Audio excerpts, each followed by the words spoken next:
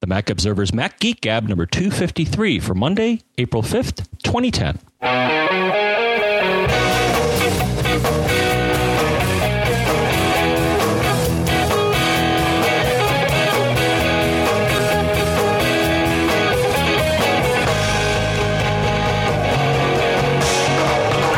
Greetings, folks, and welcome to the Mac Observer's Mac Geek Gab. I am Dave Hamilton here from beautiful, sunny Durham, New Hampshire. And on the other end, introducing the show today was John F. Braun here in Fairfield, Connecticut, with similar, very nice, almost summery weather. I think we're just blowing past spring here. Yeah, we'll do spring next year. That's right. And sitting next to me, of course, on this beautiful spring summer day is Pilot Pete. Hi, Pete. Hi, guys. Thanks for having me. Absolutely. Absolutely. So, John, we've had, if you kind of consolidate everything in the Mac and Apple universe together, we've had a lot happen since, certainly since last week when we did our premium show, but especially in the last 2 weeks since we've done a show for the non-premium feed here. So let's dive right in. The first thing I think we should talk about is 10.6.3 came out, I think, just hours before we recorded the last show, and I certainly wasn't going to upgrade right before we did a show. You have since then, though, and I've upgraded one, but not all of my machines here. Let's talk about 10.6.3 a little bit. What have you noticed? What have you upgraded everything, John? Well, I only have one machine that is running Snow Leopard. So there were updates. Actually, I noticed updates also. There were updates. I believe they made a QuickTime and a security update to Leopard as well. You got it. I saw a few updates there. But anyways, yeah, 10.6.3. I mean, it was a whopper. It was, depending on which download you did. But no, I did the download. I did the upgrade. Everything is fine. We will, of course, link to their page that mentions, the enhancements. Some of the things that I noticed, so, of course, they got these generic things they always talk about, like printing reliability and an issue with iMovie and this and that. I think there's one that you may talk about more, Dave, sleep and wake when using Bonjour and stuff like that. I see in here, but we're not going to read the whole list to you. But sure. A few of the things that I noticed, so there weren't, big things. But there are things that always, kind of give me this warm fuzzy about Mac OS X, is that they're always introducing these little tweaks, or once you see it, you're like, gee, that kind of makes sense. So the one that I noticed, and my, Twitter pals noticed this as well, is Time Machine will now tell you. So normally you can tell that something's happening if you look at the Time Machine system preference. It'll say calculating or something kind of, generic like that. And if you look in the console, you can see a little bit more detail. But now what it does is shortly after doing that, it'll tell you, I believe it says, scanning items or something like that, but it gives you a sense of how many items are going to be backed up. Oh, interesting. Okay, so this is something, I have not noticed this. I've only upgraded the iMac at the house, so the machine I use regularly in the office, I haven't yet. And then this one, of course, in the studio will always be the last one to be upgraded because we've learned. But I've noticed in the logs before you were able to get that data, just, being able to see, some detail right in the console log. Are the console logs more, is there more happening there now too, or is it just this same data that's now being displayed in the UI a little bit? No, I see the same in the console. It tells you the amount of space that it's trying to allocate, and the sizing and the post, the pre and the post thinning and all that. So it's just revealing a bit more to the user to give you a sense that something's happening. Because before you were kind of in the dark, because it was sitting there a lot of times saying calculating, right? And sometimes it was sitting there for a good long time because sometimes it had to, it had to do a difference between the last time it saw your hard drive. So I noticed that. Another very small thing I noticed that I don't believe happened before is that if you do screen sharing, if the other machine suddenly disappears or you power it down or something, on the screen it'll come up and say, disconnected. It'll give you a hint that something's wrong with the network connection. I don't recall it ever doing that before because it was very obvious when that came up. Now, the one thing I did notice, and this was interesting, I thought this happened before, but I believe that they've enhanced it, and we'll actually have to link to an article Ted did. But one thing they explicitly mentioned in the update is data collection. And what they say here is Mac OS X 10.6.3 can collect diagnostic and usage information from your Mac and send it to Apple for analysis automatically. I believe it already did this to some level, and that maybe it just saved it in the logs here, but it appears what it does now, and I can see it doing it in the console. So the first time this happens, it'll come up and say, oh, something terrible happened. Can I send this information to Apple anonymously? And you got to explicitly, and Apple even has a link to an article that explains more about this. But I think this is an attempt, for 99% of them, I think is Flash crashing in Safari, but is an attempt for Apple to do a better job of figuring out why things crash and to fix it. And I also noticed that Little Snitch came up with a few more dialogues, saying, hey, the OS wants to send some information to Apple, and is that okay? And I'm like, yeah, sure. So cool. So those are the few things I noticed. You may have, I think you commented on this, Dave, that they do mention that they did something related to Bonjour and sleep and wake and all that. They said that they made it better. I have not seen anything about that, but I also haven't really had any problems with that. The whole wake on land thing works really, really well for us. And, it's just automatic. You try to connect to a machine and it wakes up, and then you can connect to it and you're totally good to go. So, I don't know if there's anything. I didn't see any problems with it before. The one problem I was having was this AFP issue where things were changing case. Interestingly enough, that went away when I installed 10.6.3, and I thought 10.6.3 solved it. But then I noticed on all my other machines, the problem had gone away too. This is an issue that we've had a couple of other listeners report in where we talked about it, where we have connect to an AFP server, either on another Mac or on a Mac OS X server machine. And the file names or folder names will change from uppercase to lowercase and back. And it gets really, really annoying. But I thought 10.6.3 fixed that, but something else fixed it here. So I'm not sure what made that go away. But I know that our John Martellero had another AFP issue, and that did go away with 10.6.3. So, please do report your findings here. So. Yeah, they touch, now I'm looking farther in the list, they touch everything: airport, date and time, directory services, file services, iCal, mail. Yeah. So everybody got a little piece of this. So yeah, that explains. I think it was over. Yeah, again, I think it was over 100 megabytes. And mine was 475 for the upgrade. Yeah, it's big. It's big. All right, let's move on. Actually, I want to talk about our first sponsor here. We have a comment talking about. We mentioned one way to get multiple mail signatures in. And we had quite a few people suggest that we use this product, and so we'll play one of the comments and then we'll talk more about it because they are our first sponsor for this show. Hi, John. Hi, Dave. This is Mr. G down in Virginia.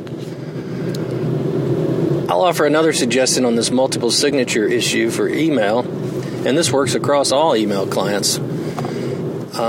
Basically, I use TextExpander, and I'm really into that because I have about 5 different Macs that I use on a regular basis, so I'm heavily invested in MobileMe syncing.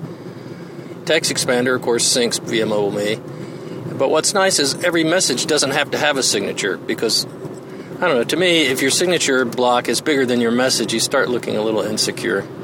So sometimes I just want a signature on certain messages, and this method works really well. Different little trigger stub for the 2 or 3 different kinds of signatures I might use, and it's gives me complete control over the process. Cool. Thanks, Wally. And indeed, TextExpander is our first sponsor for the show. From SmileOnMyMac.com comes TextExpander 3. It came out just last month, and it a couple of things change. Instead of being a preference pane now, it's an application, which gives them a little more control and a little more flexibility, and gives you that same control and flexibility.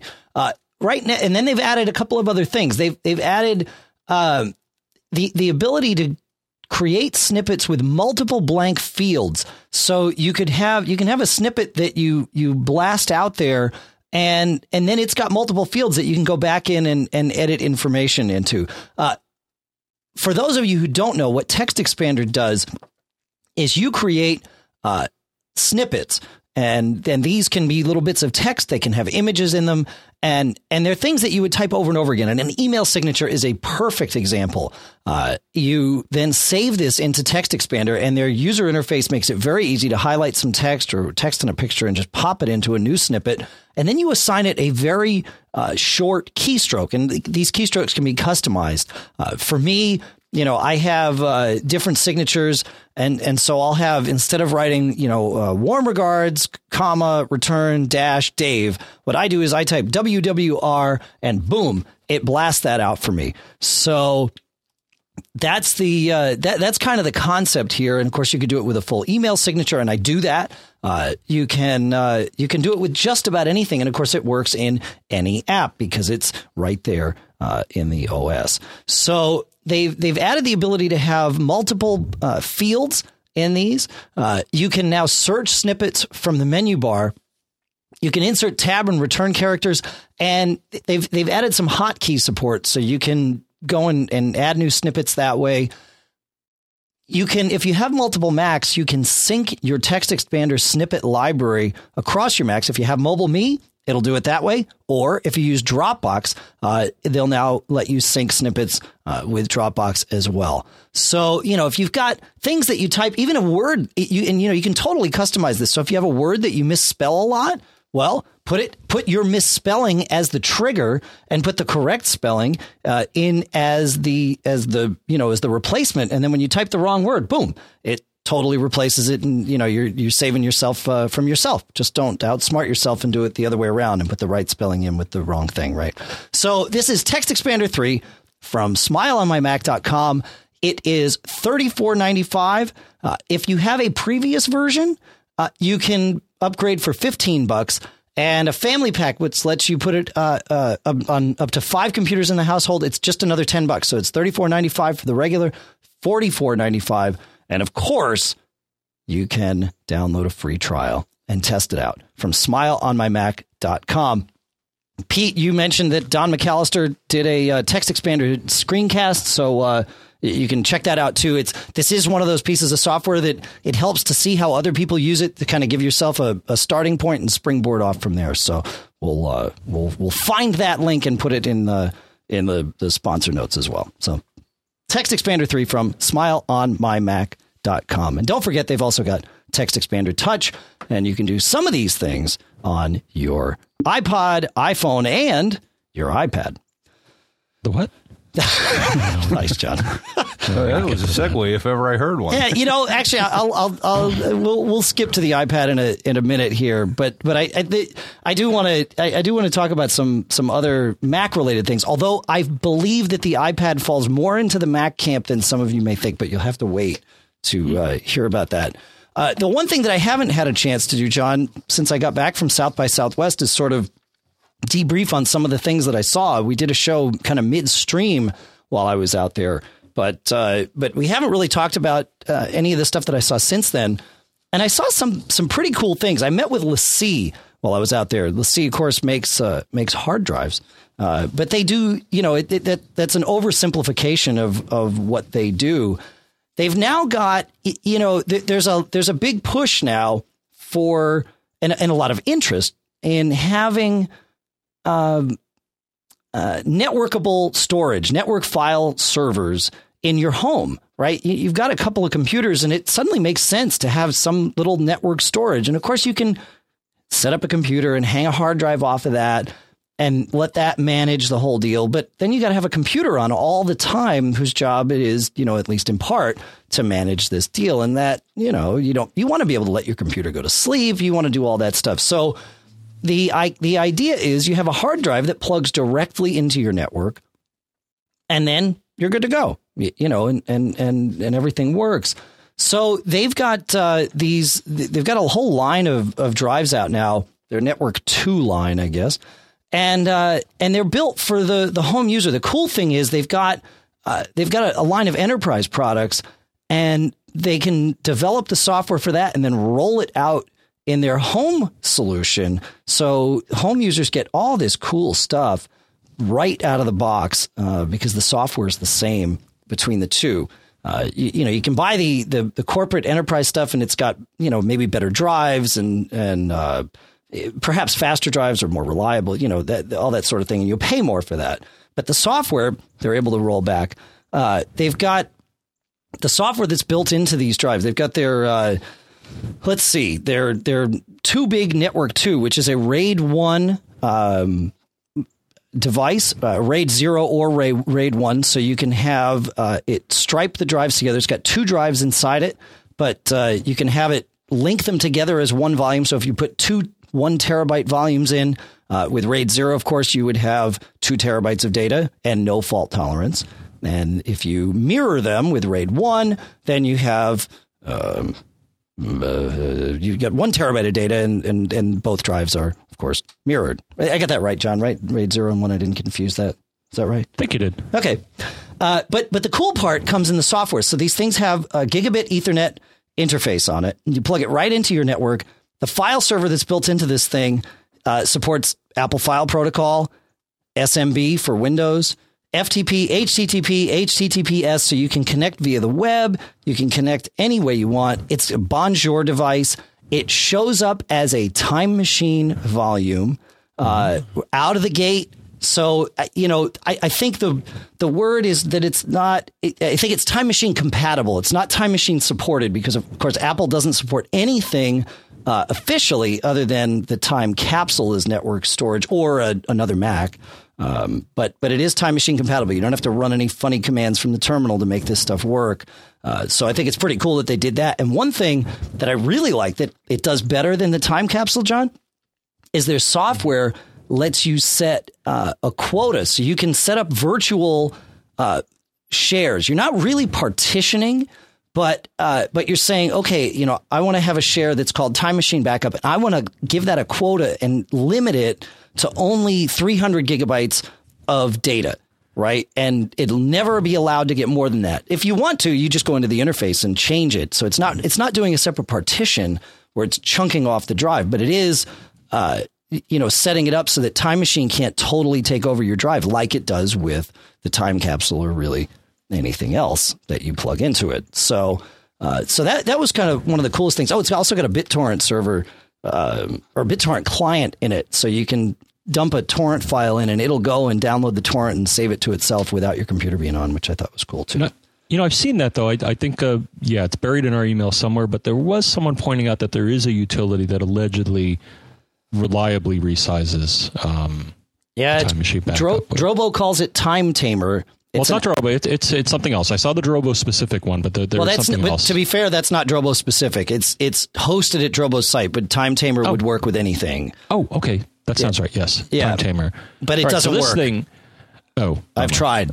And I talked to the Drobo people last week. They've got some new products coming out that we're hours away from being able to talk about, I think.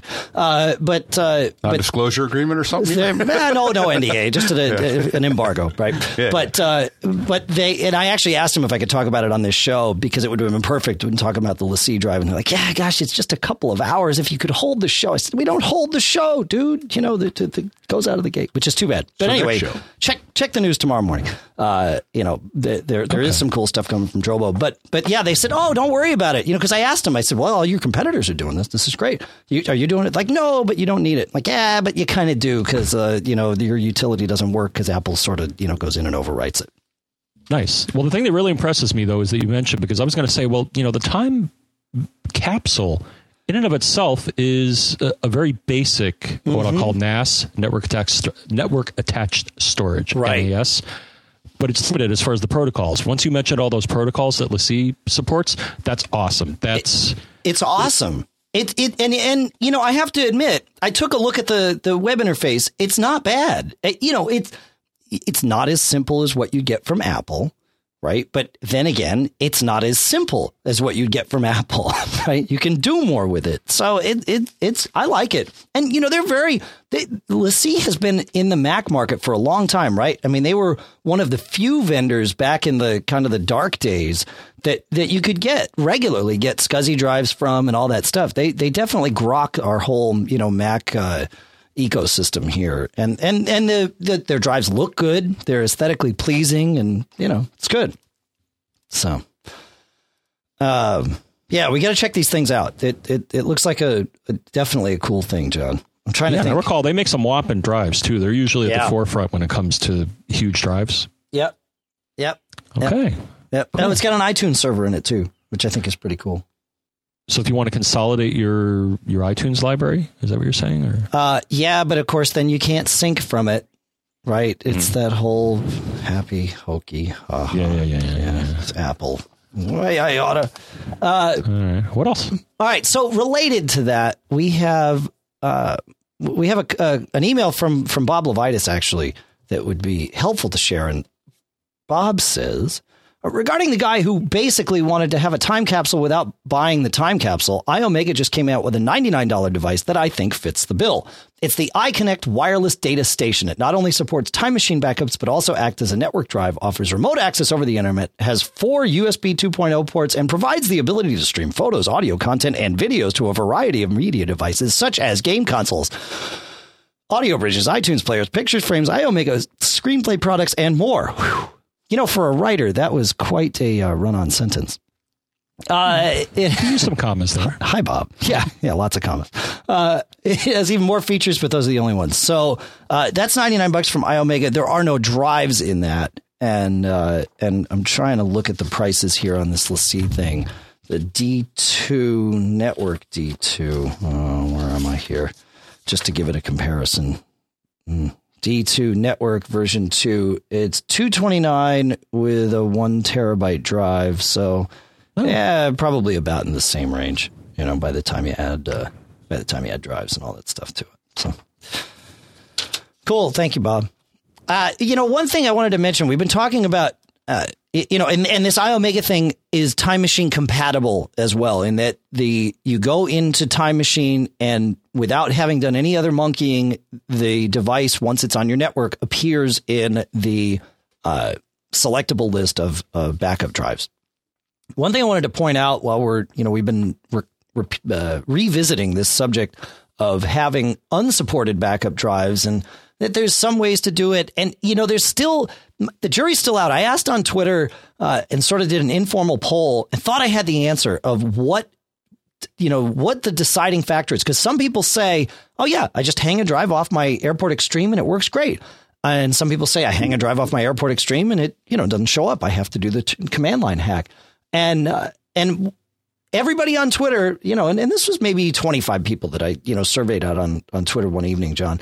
And it was consistent. People with the dome-shaped base stations could not see them, could not see the drives attached in Time Machine. People with the rectangular base stations could see them. And I thought, oh, great. I know the magic answer. And I called Pete. And I'm like, dude, I got the answer. Water all over that theory.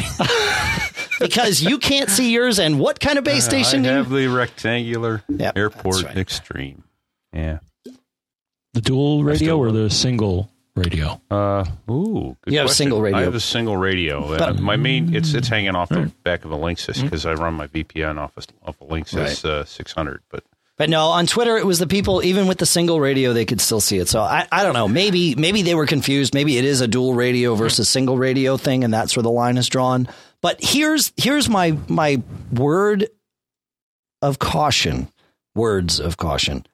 If you use one of these unsupported drives and use the terminal hack, it will back up. And in most cases, it will back up fine and you won't have any issues. Of course, if you have issues, don't call Apple. You can, but it'd be a waste of your time. So that's part number one. Part number two, if the drive fails entirely and you have to reboot, you have to reinstall and reformat the drive, put the Mac OS X DVD in and get to the point where it says, what do you want to do? And you say, I want to restore my machine from a Time Machine backup. Well, guess what? The Mac OS X DVD ain't going to see that drive that's unsupported sitting out there on your network. You wouldn't be able to do the terminal hack. And try it then. I don't think so, because how are you going to get to the terminal at that stage? Not on the DVD. Maybe you have to go to Migration Assistant or something. Yeah, or unplug the drive from your network device, plug it directly into the Mac, and then it might work. But just be aware that the restoration process is also impacted by your decision to use an unsupported drive. So I throw that out there. Good one. Okay, I'm going to give you another data point because. Okay, go. Well, it'll come in a later discussion, but I'll mention it now. Is that one thing that I recently did? So my mom, oh my gosh, I remember. So she's had a couple of Macs in her lifetime. The first was the good old, I think it was the G3 toilet seat one, or iBook. Yes.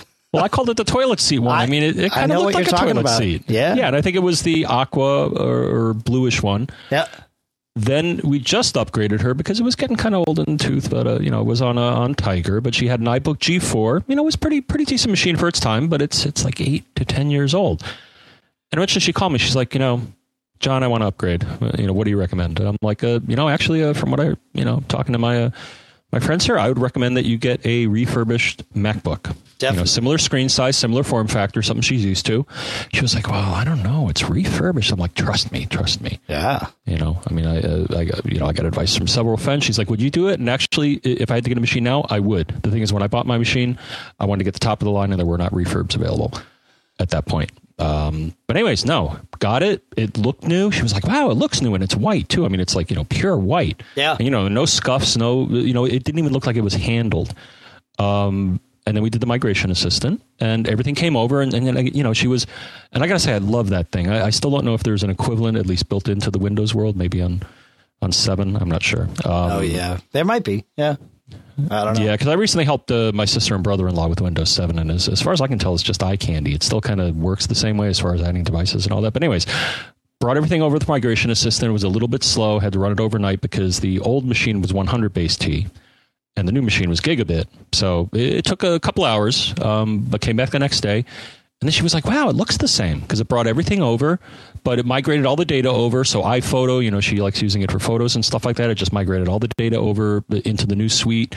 And even starting up Safari, she's like, where's my eBay? And it's like, oh, look, it brought the bookmarks over. So it was just, I want to create as little trauma as possible. Now, what I did is I snuck in one of my older, smaller drives that I upgraded from and plugged it in and started Time Machine. Now, the other thing is that I didn't notice, because we did a software update, it was slow. And I'm like, what the heck? And I did, the secret, go to the airport menu, hold down, I believe it's option. Is it option? Yeah, and it shows you. And it says protocol 802.11b. I'm like, oh my gosh, her airport is ancient too. So ordered a refurb. I think I got the single radio square refurb from Apple, and that should be arriving in a day or two. So I'm going to experiment and see what happens if I plug in that Time Machine drive into that, if it's going to show up or not. Oh, yeah, it should. From what I hear, it should. And if it does, then I think I'm going to go with that, because it's taking up a USB port, and either have to get her a hub for the number of things she has. But anyways, want to mention that because that may come into upcoming discussion. But then you have one more thing to mention. I think. Yeah, well, that's right. Yeah. I almost forgot about this, and I almost skipped it before. I'm glad you said that, John, because I wouldn't have looked back at the agenda. And one thing from South by Southwest, it's not really Mac related, but it really is that I had a chance. The South by Southwest Festival is interactive music and then film. And this year, one of the films that was shown at the film festival was a movie called Man on a Mission, which is a movie it's a documentary about Richard Garriott. Now, Richard is someone that those of us that are a little bit older may remember by his alter ego, which is Lord British. This is the guy that created all of the Ultima games, which I believe eventually sold off to Electronic Arts, and now he's working with them on other stuff. He lives in Austin, but there's movies from all over the world at South by Southwest. But he was there, and his father was an astronaut and had been up into space. And since he was a kid, Richard was obsessed with going into space, but he had some vision issues that would have prevented him from heading into the space program at NASA. So he really, kind of stumbled into the software business. The movie talks about this, but his whole focus throughout his career has been earning enough money so that he can get himself into space. And he did it. It cost him $30 million. He went up with the Russians and documented the entire thing, including all of his training. And then he brought an HD camera with him up in, and he lived in the International Space Station, I think for 7 days or 8 days or something. And he was up for a total of 12 days.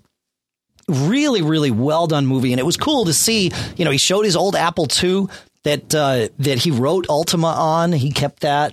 And it was an excellent movie. Unfortunately, it has not yet been picked up by any movie studios, so there's no way for you to see it. But what they did say was one of the things, or two of the things that the studios actually look at is they look at how many fans the Facebook group has, and how many pre-requests there are in people's Netflix queues for a movie.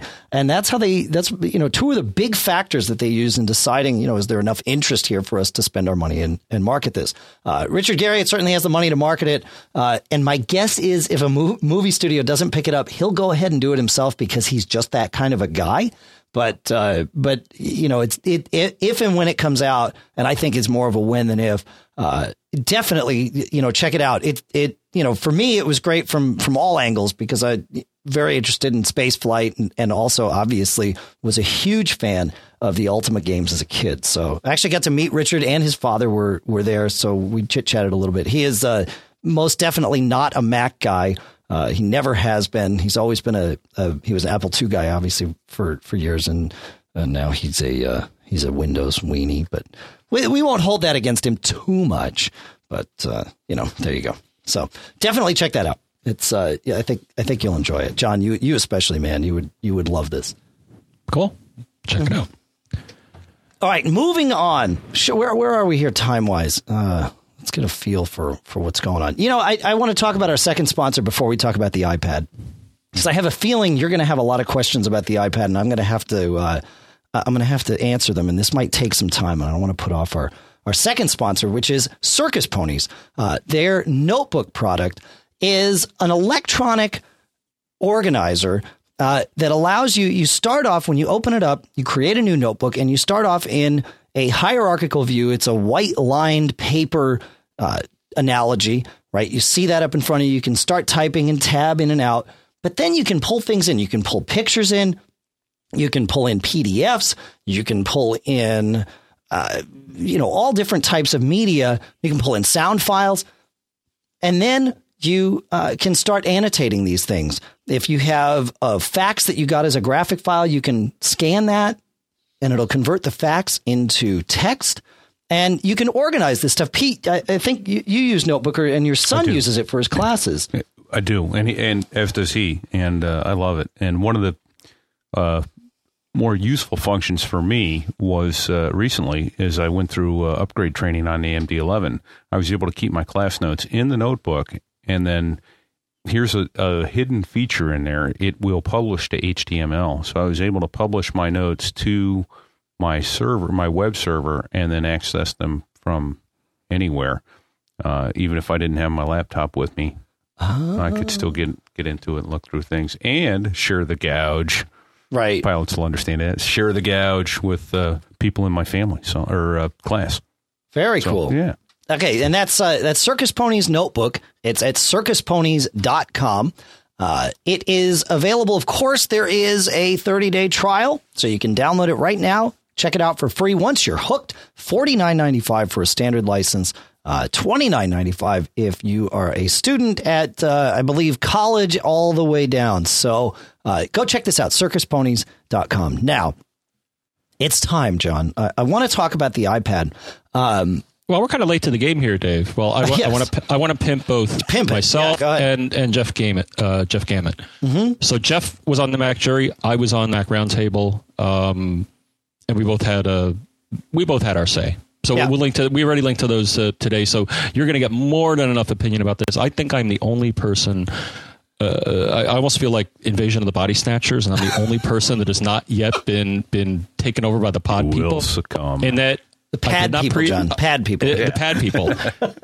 Pad people, same thing. But anyways, I think I'm one of the few that, some people don't have it because the 3G is not available yet. But I at this point have no intention. So I will challenge you in some of your statements, but I will let you go ahead, Dave, because you did.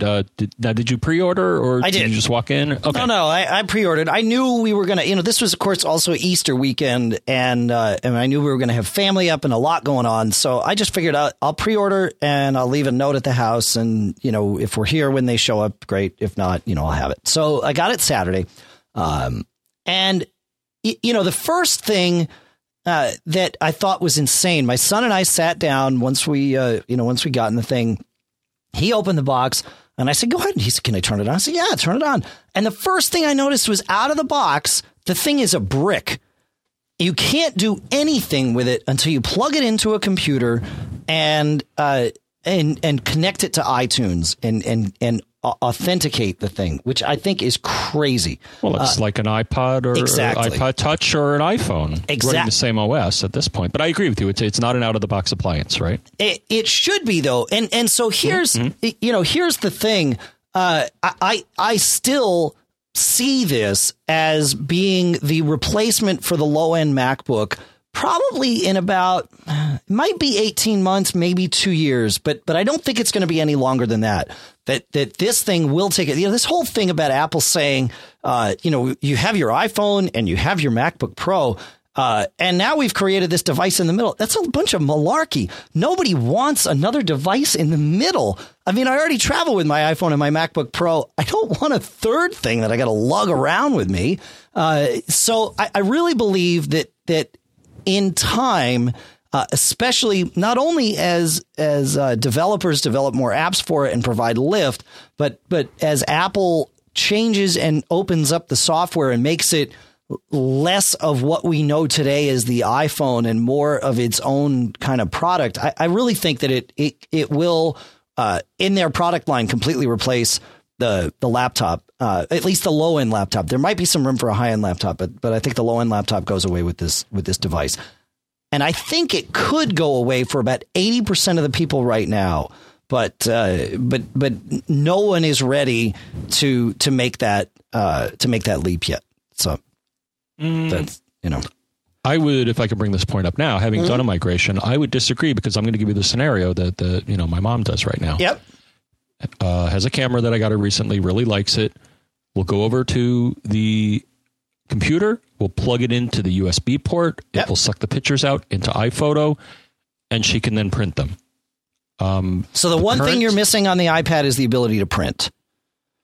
How about plugging the camera into the USB port? Yes, it's possible. Just like with your iPhone, you can do it with the camera connection kit.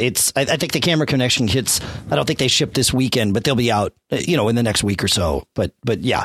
Yeah. Okay. Are there not utilities that you can use to print from your iPhone? And there are. Or apps, rather? That's right. You can print pictures and, you can definitely print pictures from your iPhone. But you got to go through a computer to do it. Right. Yeah. It's not a direct thing. And printing from the iPad is something that has to come. There's no question for the device's future. It's got to come and it will come. Especially with, they've got, not Word, Pages. Yep. and such. It's going to come. You're going to want to be now. Right. Now, what about? And this is the other thing right now. Okay, so I buy that, and also and I have the HP app, for example, that lets you print photos, and it does a great job as long as you have a recent HP inkjet printer. Got it. Oddly enough, is there iPhoto on the iPad? Yes. Well, no, photo viewing. It's the same photo viewing that you've got on your iPhone.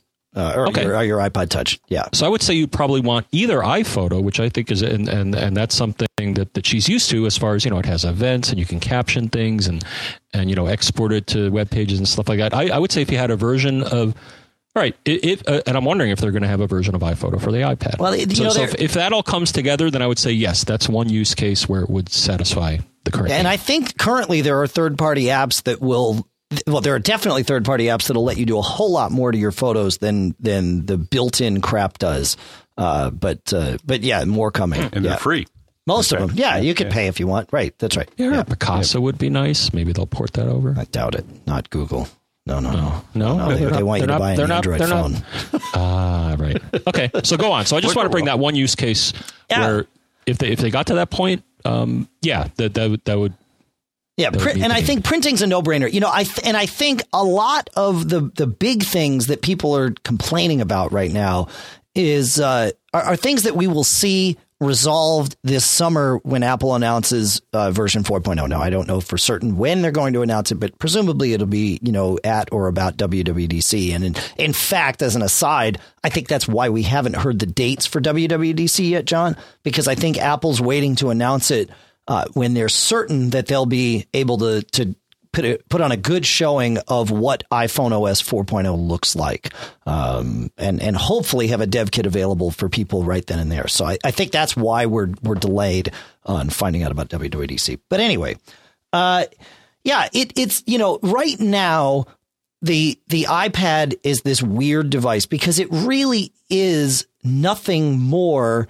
than a large iPod Touch, right? I mean, that's what it is. And you know, you were saying in the pre-show, John, what can I do with the iPad that I can't do with either my iPhone or iPod Touch or my laptop? And the answer is nothing.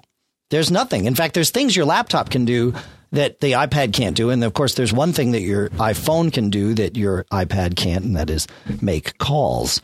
But, you know, and that's the point, is as the iPad's capabilities expand enough, they will.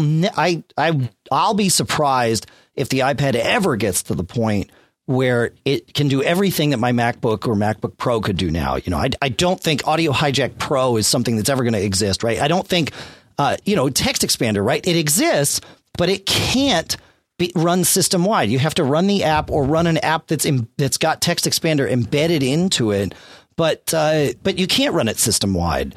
And that's going to be the limitation of this thing. But I really don't. I think for at least the low end laptop market, I think most people don't care as much as they think they care about that stuff. Now, are there apps, though, that run, because I can certainly see with the larger screen real estate, like, you know, I can certainly surf on my iPod Touch. It's not always entirely pleasant, and it's sometimes awkward and resizing. But I do have a lot of apps. And I see you mentioned some here, Dave, which I would think just having more screen real estate would make them nicer. Like, I'll pick one out here, E-Trade. I have E-Trade for the iPod Touch, and it's nice, though it's limited in the amount of information it presents on the Touch or the iPhone just because of the screen size. And I see you have a whole list here, and I would suspect some of these you are going to get. And then there's the book thing. For example, I can't download iBooks. They're only making that available to iPad owners, not iPod Touch or iPhone owners, which I thought is, why wouldn't you want to? Maybe it would just be so awkward that you wouldn't even want to bother. I will take the book conversation and just set it on the back burner for a moment. It's something I definitely want to get to, but let's talk about the screen real estate thing. And you're right, the E-Trade app on the iPod or the iPhone, it's cramped, and I don't get what I need. It's like I can, if I have to go in and see my accounts, I can do it, but otherwise I'm not compelled to launch the app. On the iPad, I want to launch that app. It's gorgeous. It's so cool the way the layout is. Another one that's just like it is WeatherBug. You know, I use it on my iPhone because it's convenient, but pulling up the map and trying to get forecasts and this, that, and the other, the data's there, but you know, it's like, you know, it's a necessary evil. Like on the iPad, the WeatherBug Elite app, which is free right now, folks, is freaking awesome. I mean, it looks great. So, Pete, you chopping at the bit. And I really wanted to jump in on that screen real estate thing because we have a saying in aviation. You know, as your workload goes up in the airplane, you tend to view your data through a straw. Is what it comes. You know, as things come in, your peripheral vision goes down, and everything that's going on around you, you start to get down and very focused on the one or two things that you need to watch to keep you alive.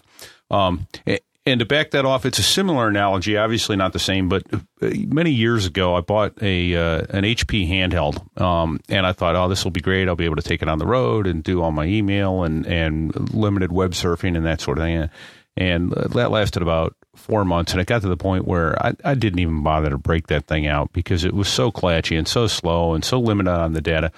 The iPhone took that, and the iPod Touch took that, and they hit a home run, but you still couldn't replace that laptop on the road for basic web surfing, basic email, that kind of stuff, because you're feeling like you're looking at your data through a straw. And I think that's where the iPad is going to, it's certainly going to kill the netbook market. I think for the people that are willing to go for a high-end netbook, and the screen real estate is beautiful. And like you say, most of the apps that I've opened so far are just, I mean, they just jump out at you with the resolution. And it's kind of like, oh, that's neat. Wow, that's really well done. And I haven't looked at a computer screen like that in years. Yeah.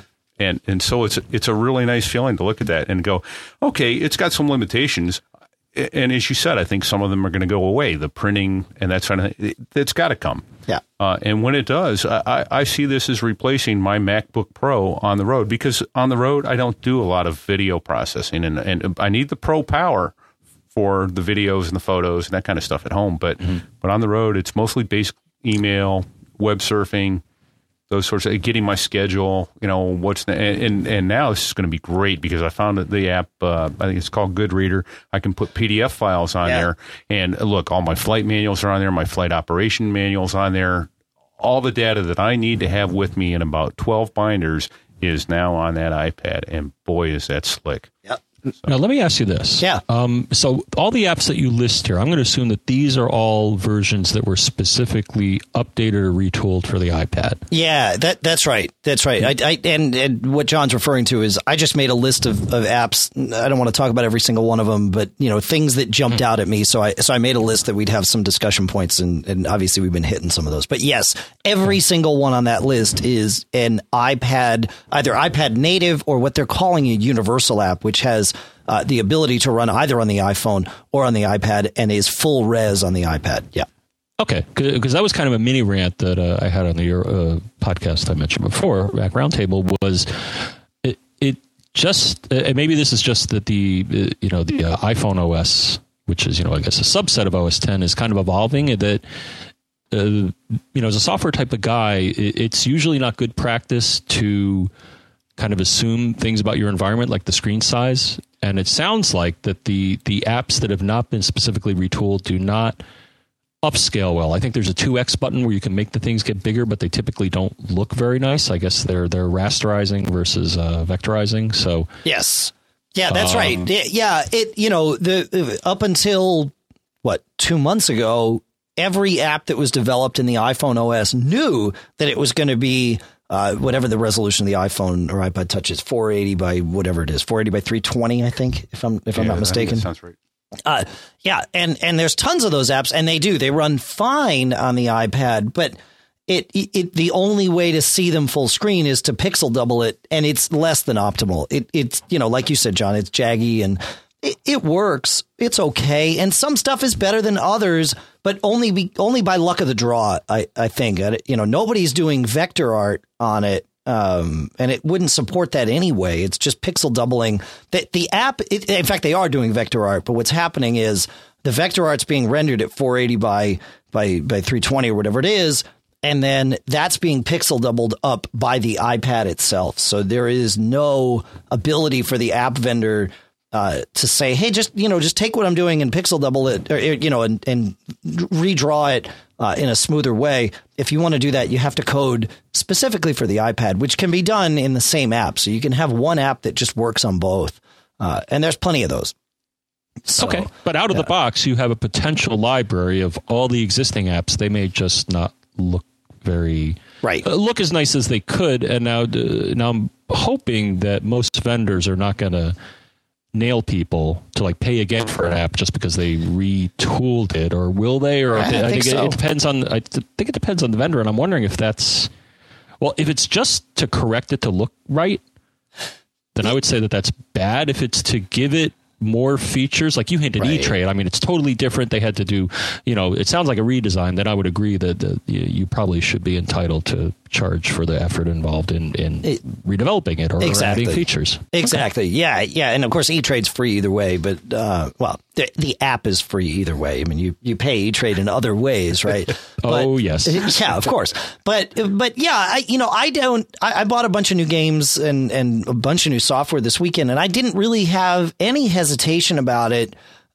Because of what you said. I mean, it's not like they just went in and said, just make it bigger. They wrote it for this new device. Now, the interesting thing was for most of these apps, I would say 99% of them, we were running them at the same time, the developer was running them for the first time on the hardware. They were all able to do it in the emulator, but most developers did not get their hands on an iPad until Saturday, right? So there's some quirkiness and some bugs, but for the most part, the stuff runs pretty well, and updates are coming out in droves. So yeah, in kind of in wrapping up, and I don't know if this will actually wrap us up, but to summarize, there's nothing about this device out of the gate that is revolutionary and without this I never was able to do X, right? It's a new concept. It's almost not even ready for prime time. I mean, it works fine, but there's nothing about it that you say, I have to have one of those. But thankfully, enough people are interested in it that it gives the developers a platform to continue to develop for. And there's going to be that lift that happens. And as that hits critical mass, I think it'll take over the MacBook, certainly. Probably maybe not the MacBook Pro, just because I think there's still going to be a market for a portable pro level machine. But in general, I really do. I still see it as that MacBook replacement. The form factor is great. And we'll talk about the books thing, but I'll let you ask any other questions you have before we dive into that part of it, John. Well, actually, I like I see Peter made a point on, our chat room here. And actually, I would tend to agree with that. I think so Pete's point here is don't Apple TV it. Yeah, no kidding. And I see the difference here in that Apple TV right now, and I think this is already where the iPad is different. The Apple TV is strictly an iTunes consumption vehicle. Yeah. iPad, you're not stuck with just iTunes. Well, you are in a sense, but you're not stuck with just content from Apple. So that like people are saying Netflix, you can do Netflix and other things. Huge. So it is huge. So maybe they've learned from their mistakes in the the Apple TV, I think, is not could have been more successful if they opened it up more like a TiVo, but they decided to never do that. Sling Player, I got my Sling Player app working on it. Yeah. It's sweet. Yeah, it's good. Now, is the Sling Player app iPadded, or is it still pixel doubled? I think it's still pixel doubled. Okay. Yeah. Okay. Hopefully they'll iPad it. Yeah, I would imagine they would. All right. So the one part I wanted to talk about separately, as I said, is the whole ebook thing. As many of you probably know, I'm a Kindle user. I have been for a while, probably years, if memory serves. And I really like the experience of reading on the Kindle. That electronic ink, non-backlit thing has always been something I really, really liked. And I've tried other, backlit things and I really, I tried as best as I could, John, to go into reading on the iPad with as open a mind as was possible for someone who didn't like the concept of reading on a device like the iPad. And Amazon, to their credit, Apple obviously has their iBook app and store that's available for the iPad. It's actually not built in. You have to download the app, but it came right down and it's free. Then of course you buy books. But Amazon also, right out of the gate, in fact, even before the iPad arrived, I had the the iPad-ized version of the Kindle app, and it works on the iPhone, of course, and also works full screen on the iPad. So Saturday night, I thought, all right, fine. So I synced up the book I was reading down to the iPad, and which worked great. From the Kindle, it remembered my place in where I was in the book. It's synced up through Amazon's WhisperSync, and I started reading, and it's like 10 minutes. Like, this totally sucks, and so I put it away and I went to sleep. And then I thought, well, maybe my eyes were tired. I can't just write this off after one test. I got to try this again. So I sat down with it, and I started monkeying around with Apple's app, and I noticed Apple's app has a little brightness slider in the settings for the app. And I thought, maybe I should monkey with the brightness. So I went into the Kindle app, and sure enough, the Kindle app has a brightness setting too. Now, this brightness doesn't impact the system wide. It just impacts the book pages, essentially, that it displays. And so I set that down, and instead of being black on white, I set it to black on sepia, and I set the brightness way down, and I started reading, and an hour later, I thought, it's time for bed. And I thought, wait a minute, holy moly. I read for an hour on this thing, and I didn't hate it. My guess is I still like the Kindle better, but this was certainly good enough that I'm considering, hopefully my wife's not standing outside the window here. I'm considering letting her have my Kindle. We haven't expressed that at home yet. I'll take it. Yeah, exactly. Thanks, Pete. Yeah. It worked well. Now that was one night, and I had one bad night, one good night. So I got to try this again for a week and see how it goes. But I think it certainly has potential to be a decent ebook platform and maybe a great ebook platform, but a little bit of time. Well, one thing you won't be able to do is take it to the beach and read in the bright sunlight, I bet. Not comfortably. Not like the Kindle. Yeah, that's where e-paper's clearly superior. Yeah, in the bright sunlight. I love my Kindle at the beach and in settings like that. I haven't taken it outside in the sun yet, but I don't think it'll compete. No, it's got to have glare all over the thing. Yeah. I'll see all my fingerprints instead of the text of the book. I didn't think about that. That's right. Yeah. We haven't really had a whole lot of sunlight until this weekend. So sure. Yeah. So you had something on that, John, or did you? No. Okay. Okay. Do we have anything more on any of this stuff here, John? Anything to add? Anything to talk about? I think we're done with the iPad. All right, good. Where do we go from here? Well, you know what? We'll answer Donnie's question. We'll just roll from there. And here's what Donnie had to ask. Hi, this is Donnie from Wisconsin. You sure? I wrote to you guys a while ago about some issues I was having with my Mac, and when I would move the mouse or just do anything, it would kind of pause and cause me some stuttering issues with the screen. You advised a couple different things, said it was probably a hardware issue. Well, I brought it to Apple. They were checking into it, and they actually broke my computer. So they replaced my 24-inch iMac with a brand new 27-inch iMac with this new SD card slot in it. This prompts my new question. Just out of curiosity, is that SD card slot in the side next to the SuperDrive any faster than just taking my standard SD card, plugging it in a USB adapter, and plugging it into a USB port?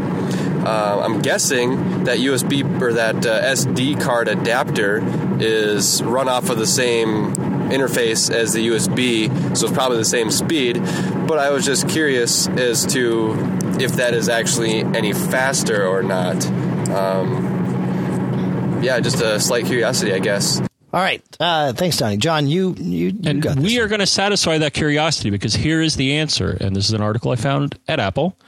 It's their article HT3553. And oddly enough, so his speculation, I'm just going to say what they say. Your Macintosh has a maximum speed of 240 megabits per second for SD media using the SD card slot.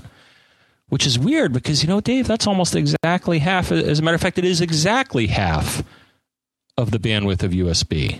So I'm wondering if they're using half of the USB channel or what. But this is Apple's statement. So the thing is, it is slower than USB 2.0.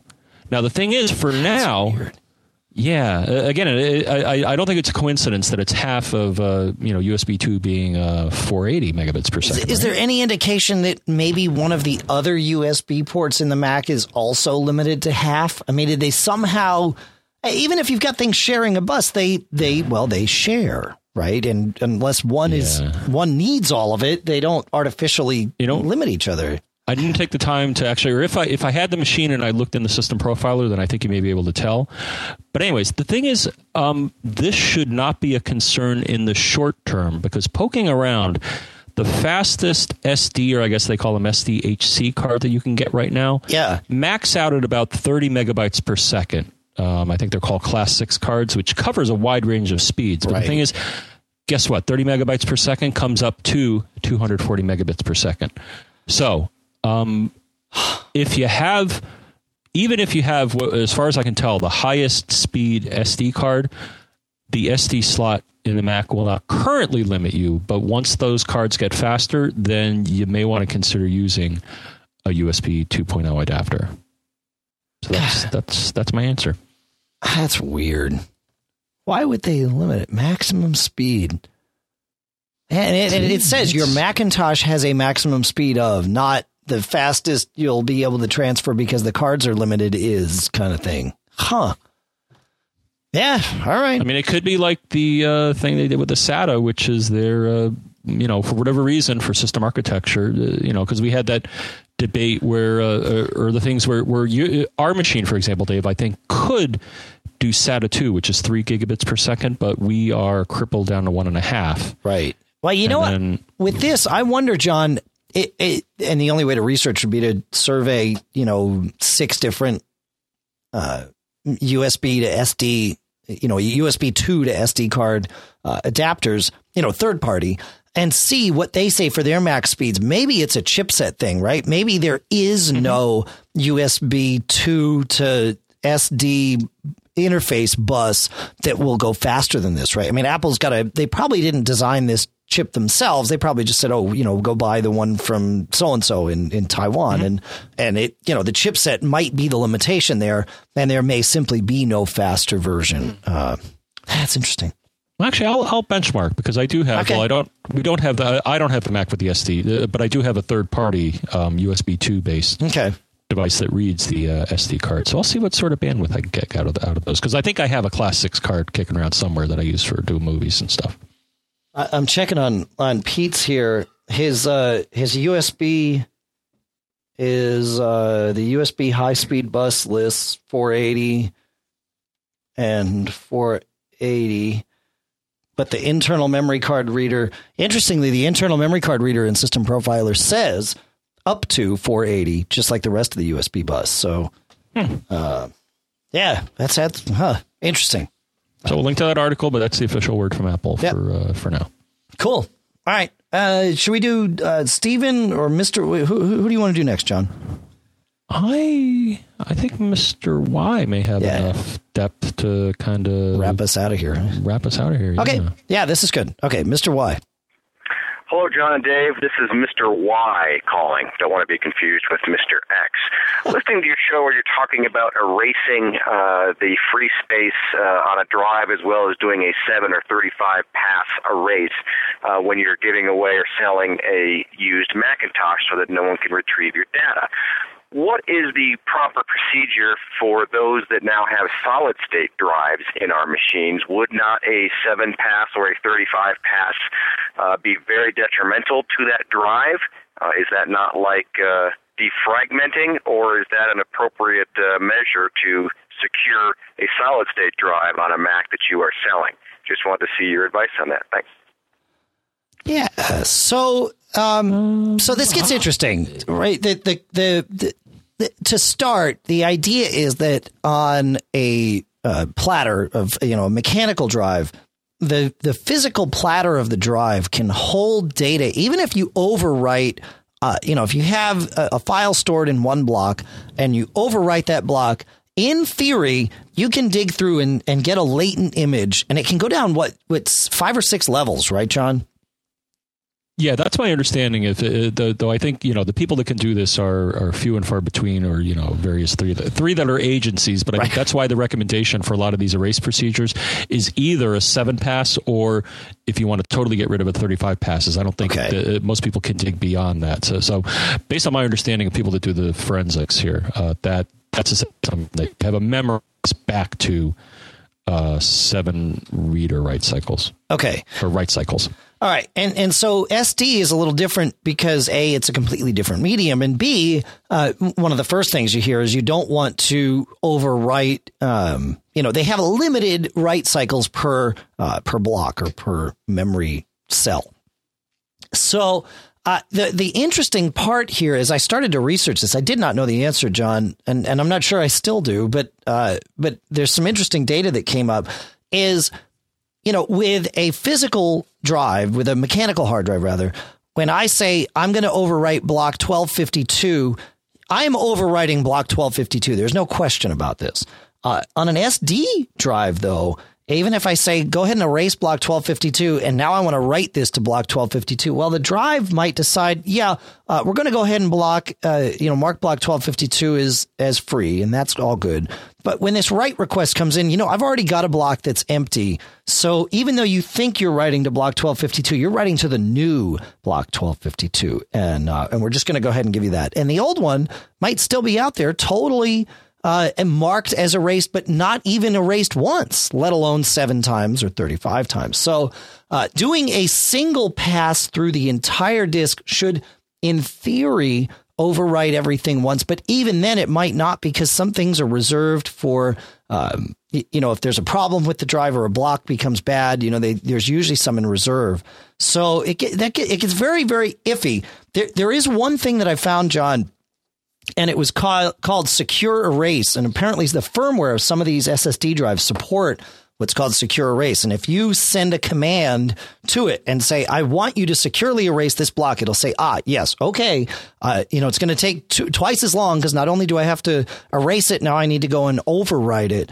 But that will, in theory, stay on the same block. But that's per drive, and some models support it and some models don't. So I don't know if you found anything on your end with this, John, but it's very interesting. And you don't want to do a 35 pass no matter what. You probably don't even want to do a 7 pass. I don't think you get any benefit out of it, and you reduce the life of your drive significantly. Yeah, because I don't believe memory has the same characteristics as far as. I was poking around a little more, and I did find some articles here. I'll see if we can find more, maybe for the show notes or just for our education here. But I see references to magnetic force microscopy and all these ways of recovering the data, because I guess what's happening is that you're not really, as we stated, you're not really fully, when you do a rewrite, you're not really fully getting rid of what was there before. Right. And again, so the platter magnetic media has this memory, which I don't believe the memory cells. I think the memory cells may have some form of that, but certainly not at the level that the magnetic media people.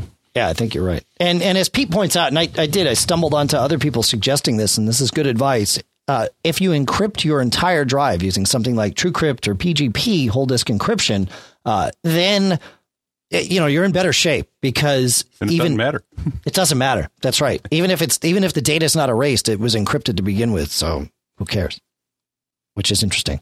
So maybe that's and now PGP whole disk encryption works with Snow Leopard. Yeah. Right? And someone asked me the other day, and I told them I thought the answer was no. If you got that's a 256-bit hash. Yeah. NSA is not going to get into that even, right? You just never know there. Well, of course. They'd tell us. They'd tell us if they could, right? Yeah. Yes, Pete. That's right. I don't think they can. They can't tell us. They can't even tell us they exist, right? Or the best thing, if you don't want to worry about your drive memory, I've seen these devices. I don't know if you've seen YouTube videos of these. They have hard drive shredders. Yeah. It's almost like your paper shredder, but they're meant to shred hard drives instead of paper. And once it's broken, I think we saw them at one of the Macworld shows. I mean, once it's broken up into a million different little pieces, I doubt someone's going to be able to put it back together again. Yeah. All right. We got to remember. Well, we need to help you folks remember how to contact us. And the thing we like most is audio comments. I think. I don't know. I guess I go back and forth on that. One way to contact us is audio comments. 206-666-GEEK is the phone number you can call to leave us a voicemail. Yeah, that's 4335, of course. Of course. If you don't have a phone with both letters and numbers on it. That's right. We'll help you out with that. And then, you can also email us. And I just want to say, please, unless you have a specific reason to get in touch with either Dave or I specifically, feedback@macgeekapp.com is an email address that goes to both of us, so we can both see it and confer on things like that. So please use that unless you got a specific reason not to. Again, Dave, that was feedback at MacGeekGab.com. I'm pretty sure I heard you say feedback at MacGeekGab.com, John. And if you are a premium subscriber, feel free to use the premium at MacGeekGab.com address. That kind of puts it into a different queue and lets us manage the stuff differently. So it's but they all come to John or I. It doesn't really matter which one you use, but try and keep them straight if you can. We'll try and keep them straight on our end if you try to keep them straight on your end. You can also Skype to us at MacGeekGab, and you can leave us iTunes comments to which we cannot reply. But go ahead and leave them out there for the rest of the world to see. We certainly appreciate that. And we're usually hanging out on Twitter. If you'd like to tweet us tips or tricks or suggestions or whatever. My feed is John F. Braun. Dave's is Dave Hamilton. Pilot Pete is Pilot Pete. And then, of course, the show has Mac Geek Gab as the show feed. Yep. And there's also Mac Observer if you want to see what Mac Observer is up to. That's right. Michael Johnston, who converts this feed into AAC for us and for you, does the This Week in iPhone podcast. All the bandwidth is provided by CacheFly, CacheFly. And the podcast marketplace this month includes the A2 desktop speakers from Audio Engine, Yojimbo from Barebones Software, Text Expander 3 and Text Expander Touch from Smile on My Mac, Notebook from Circus Ponies, and visit gotoassist.com/gab for GoToAssist Express from Citrix. Oh my goodness, we ran out. We'll just start that up again, and we'll get out of here. I just got to build a longer loop there, John, I think. Well, the band wanted to enjoy the weather, man. They wanted to take 5. Can't blame them.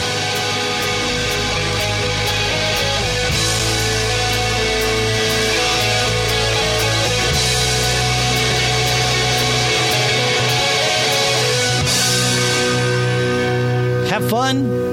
Enjoy the weather. Don't get caught. Made up.